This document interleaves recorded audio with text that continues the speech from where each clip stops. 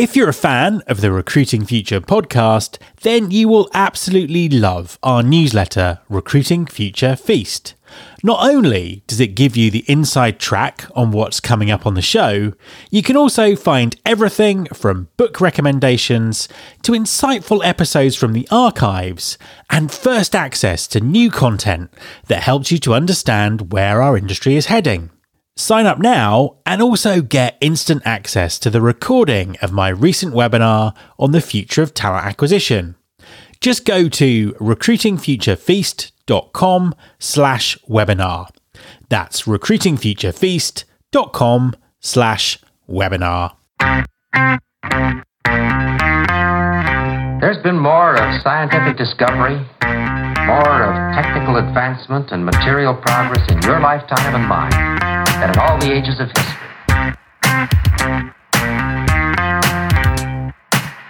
Hi, this is Matt Alder. Welcome to episode 552 of the Recruiting Future podcast. If you've been listening to the recent episodes of the show, you'll have noticed the considerable amount of innovation that's currently happening in high volume hiring. Driven by skill shortages and automation technology, high volume is the area that gives us an insight into what the future might be like for talent acquisition.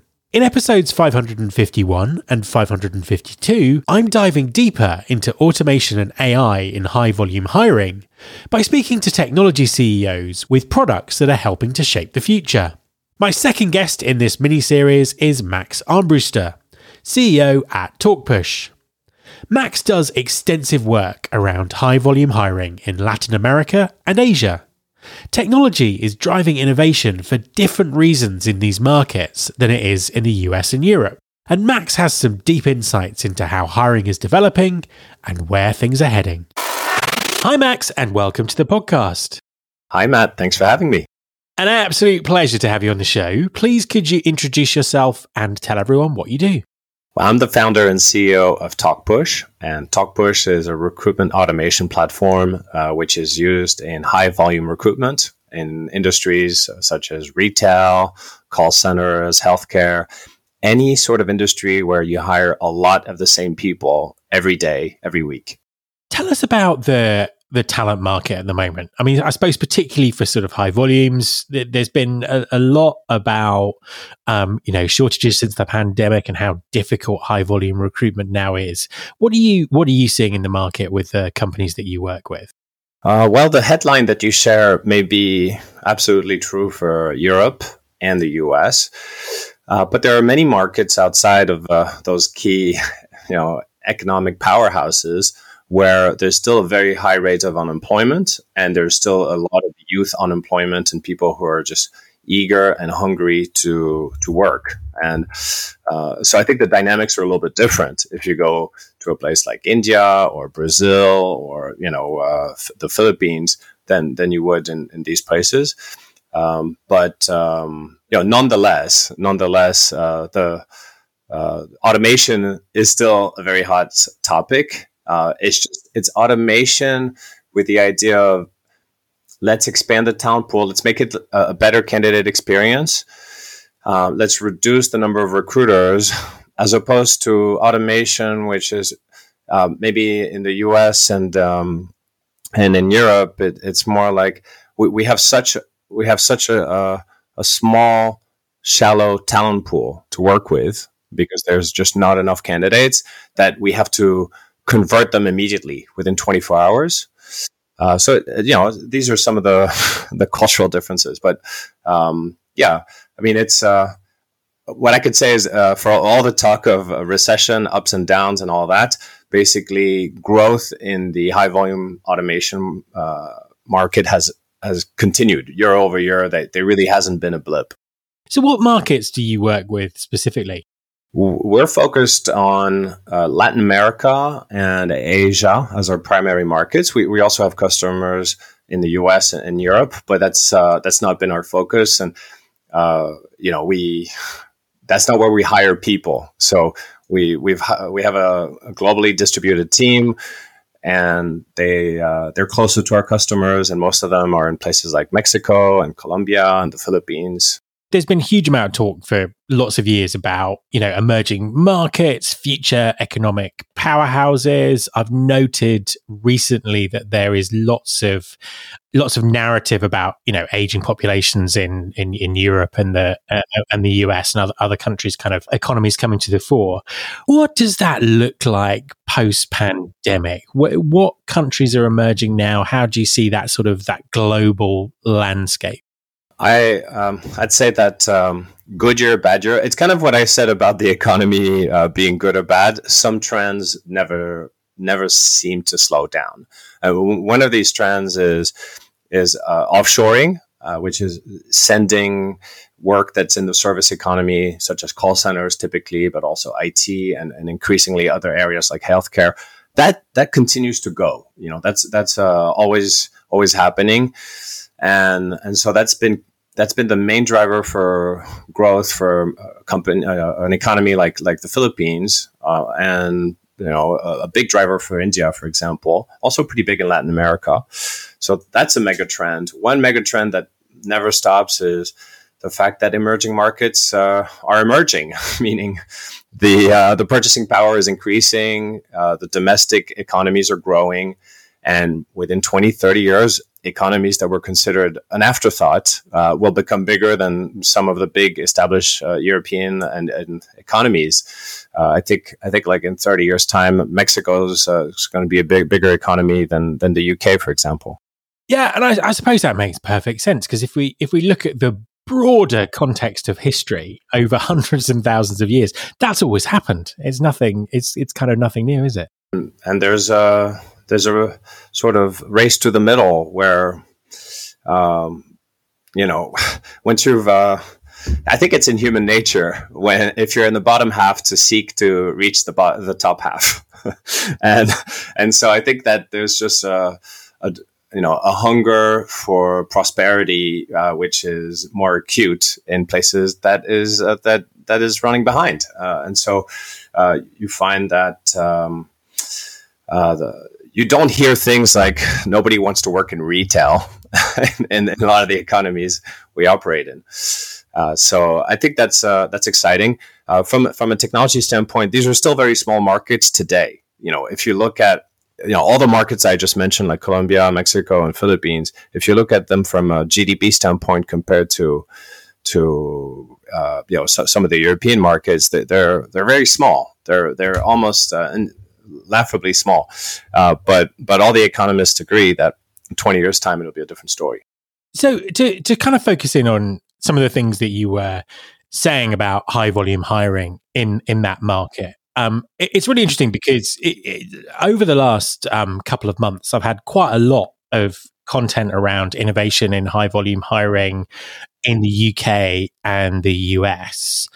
You mentioned that something similar is happening, but for different reasons in those markets. Talk us through what innovation looks like, what's driving it. How is high volume recruiting, the intersection between high volume recruiting and technology working in those markets? I'd like to answer your question by breaking down the cost per hire as perhaps the biggest driver for any technology investment and any discussion around automation. There are two elements on the cost per hire. Is the internal cost and the external cost. The external is like marketing, advertising. Internal is headcount. And typically the internal headcount cost is the highest element of the two. And I think that's been true in both markets, emerging and developed. But I think that the technology that is becoming cheap enough, meaning AI is becoming accessible and affordable enough, where we can actually drive really good automation and start to take on the internal cost per hire, even in emerging markets, even in markets where the price sensitivity is higher. And for most of these markets, the cost of employing one of the vendors are exorbitant. It's ridiculous to spend $50, $100 per hire on technology when that's your total cost per hire. So, you might as well, it's always like a battle between should I should I buy some technology or should I hire another recruiter? And in emerging markets, well, the battle has typically been, I'm going to hire another recruiter. But I think the balance is shifting because of innovations. A lot of the cloud movement and innovation on LLMs and ChatGPT. It's making it affordable to use AI, even in markets where your manpower cost is much lower. What differences are there or considerations are there in terms of things like candidate experience? Because you mentioned that one of the drivers in the US and Europe is around speed, because people need to hire people very quickly, and in a way with a good candidate experience. What are you seeing in those markets? I thank you for the question. I love talking about the cultural insensitivity of global vendors, or rather talk about how you need to customize and localize your approach to each individual market. So the one thing that I think is a bit arrogant from some vendors is that they think that everywhere in the world, job seekers, they want to go to a career website and read a bunch of content about what life is at company XYZ. And in high volume recruitment, that kind of fails to empathize with the feeling of the job seeker who is applying for 10, 20 jobs that day and does not really want to hear a marketing spiel. They just want to get on with it, get pre-screened. And the only question that they really have is, do you have a job for me? So I think that there's a directness. You need to give them a direct answer to a direct question as fast as possible. And sometimes that's lost on vendors that are really heavy on marketing and messaging and a little bit lower on tech and automation. Then another big difference is the way people communicate. So the favorite communication channel, for example, in India is email, followed by actually phone calls, voice phone calls. The favorite communication channels in most of the world is WhatsApp, which is almost not used at all in the US or in Australia, because these are markets where the iPhone is dominant, and so iMessage is has overpowered WhatsApp. And then there are markets like the Philippines where it's Facebook Messenger. In Japan, it's Line Messenger. And so if you're in recruitment and you consider your main job is, I need to talk to candidates, activating the main channel where you talk to candidates seems pretty obvious, like a most important step that employers should take. And that's lost on a lot of technology platforms today. So I'm happy to fill that gap with TalkPush. A quick message from our sponsor, Winolo. Hi everyone, I want to tell you about Winolo. That's Winolo. Winolo stands for Work Now Locally. Winolo enables businesses to find quality workers for on-demand, seasonal, short-term and long-term work. Ditch the bulky paperwork and interview process and use Winolo to find quality workers fast and get work done even faster. With flexible workers and no platform fees, you can save on operating costs, meet demand, and maximise earnings with ease. Winolo is available in over 100 markets, including Chicago, Dallas, Atlanta, New York, and Seattle. Get workers who are ready to work and spend less time finding them with Winolo. Go to www.winolo.com/pod. That's www.winolo.com/pod and take the stress out of finding workers. I suppose for companies, US, Australian, European-based companies who are, looking to hire in these markets, they're either setting up operations or they're offshoring. What would your advice be to them about hiring remotely? What do they need to keep in mind? How do they need to be set up? I'd say first, you have to enable your sourcing team with a local toolkit. Coming in with your standard CRM, your standard ATS may not work locally for some of the reasons I previously mentioned. I'd say that employer branding is best carried by your local ambassadors, and you can make use of tools like Facebook, social media, to empower and enable your local teams to tell a local story. Because no matter how powerful and ubiquitous your employer brand message is, it'll be even more powerful if it's localized. I like to mention the example of McDonald's as a worldwide champion in localization, because McDonald's is perceived by everyone as this is the brand that knows how to do standardization, and where you can get, a Big Mac wherever you go in the world, it tastes the same, it looks the same. McDonald's actually has a very good localization technique, and they sell Mac Paneers in India, Mac Spaghetti with ketchup in the Philippines, and Mac Moletes, which is a Mexican breakfast in Mexico, and so even if a brand like this, which is known for standardization, chooses to localize, that tells you something about how to do effective marketing. I think that's missing for a lot of international global operation who, because of their drive to standardize in order to control a good, it comes from a good intention. The intention is, I want to control the candidate experience to make sure nobody gets left behind, everybody's taken care of. But it can have an adverse effect where this control actually makes them lose a step against more localized marketing strategies.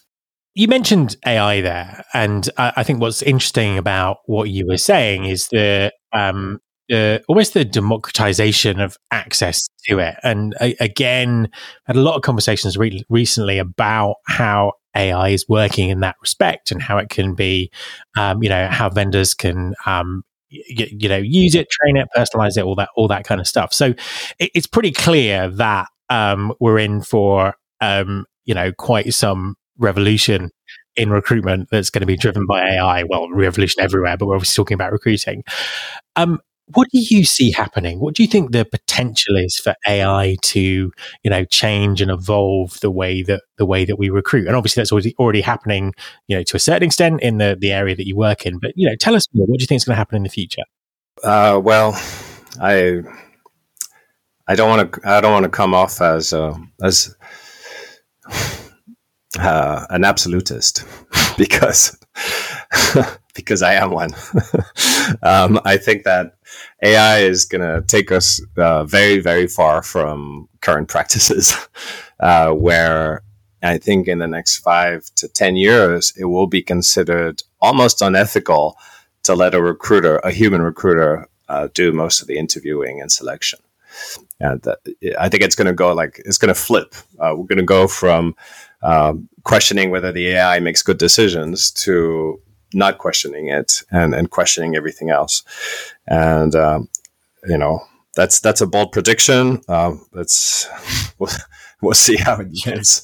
You're building a tech company, so I'd expect nothing less. And it is a bold prediction, but it's a prediction that is quite common. Do you think that's true would that be true for every type of recruiting, or just certain types of recruiting? Well, initially, in the space where I am, which is retail, service, healthcare, all that, hospitality, transportation, logistics, like when you start adding up all these industries that are considered high volume, you realize that's most of the market. That's 60, 70, 80% of global workforce. So once you've done that, yes, the other 10 or 20%, it may take much, much longer. But at that point, I think that the debate has moved on from will this happen to, what happens to the remaining 20%? Well, that may take longer, of course. What's gonna happen in the next 2 years, to take a shorter time frame, is that we will still call upon the humans to make that connection, with the candidate. And I think candidates will mostly want to come to work to make human connections, and the recruiter will be that first human connection. So that the recruiter will play a critical role in the candidate experience, because it'll be that human touch, that, oh, this is who I'm going to be working with kind of moment. But when it comes to deciding which interview questions to ask and how to analyze the answers, it's obvious that human bias is getting in the way, and that there are better solutions in the works. So I think interviewing is going to be disappearing, and will be replaced by something else, which will be more like welcoming and making people feel desired. So final question for you, and it's another question about the future. So, we've spoken about Colombia, Mexico, the Philippines, those economies, those markets, and obviously AI is bringing this speed to hiring, which is great for candidates and also great for employers, reducing what would seem to people looking in from another country a low cost per hire, and making it even lower. What impact do you think that will have on the economies and societies of those countries? Recruiting can be done this efficiently and this effectively. I wish I could give you a quantified answer, but it's more of an intuition. The intuition is that today, if a job is being advertised, an entry-level job, and you get 30, 40 candidates in, let's say, resume format or coming through an agency, you're quite happy with that ratio, 30-1. Surely I'll find somebody good in there, and you hire the best available according to your human assessment. Tomorrow, you'll be able to consider 200, 300, maybe 3,000 candidates for the job, and you will have given every single one of them a chance to express what makes them excited, give you a sense for their psychology, for why this job is exciting for them. And out of that experience, of course, you're going to get a much better candidate on average than using the old traditional method. There's no telling what this can do for an economy when you have somebody, when you have a good hire versus a great hire. If you have a great hire, it can make a world of difference. You might be hiring somebody to be in a cashier position who will end up being a store manager, a regional manager, a departmental director, and a CEO of a company, and who will be driving that kind of productivity and drive across the entire company one day.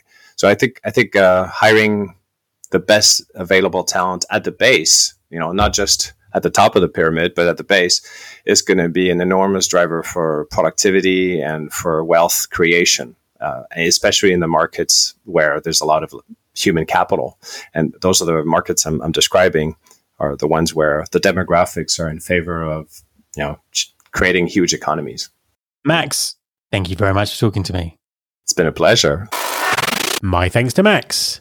You can subscribe to this podcast in Apple Podcasts, on Spotify, or via your podcasting app of choice. Please also follow the show on Instagram. You can find us by searching for Recruiting Future.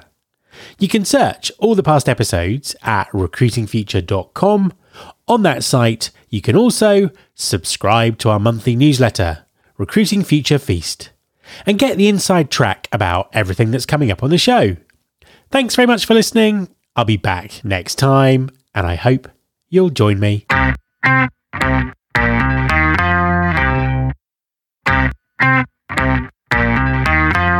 This is my show.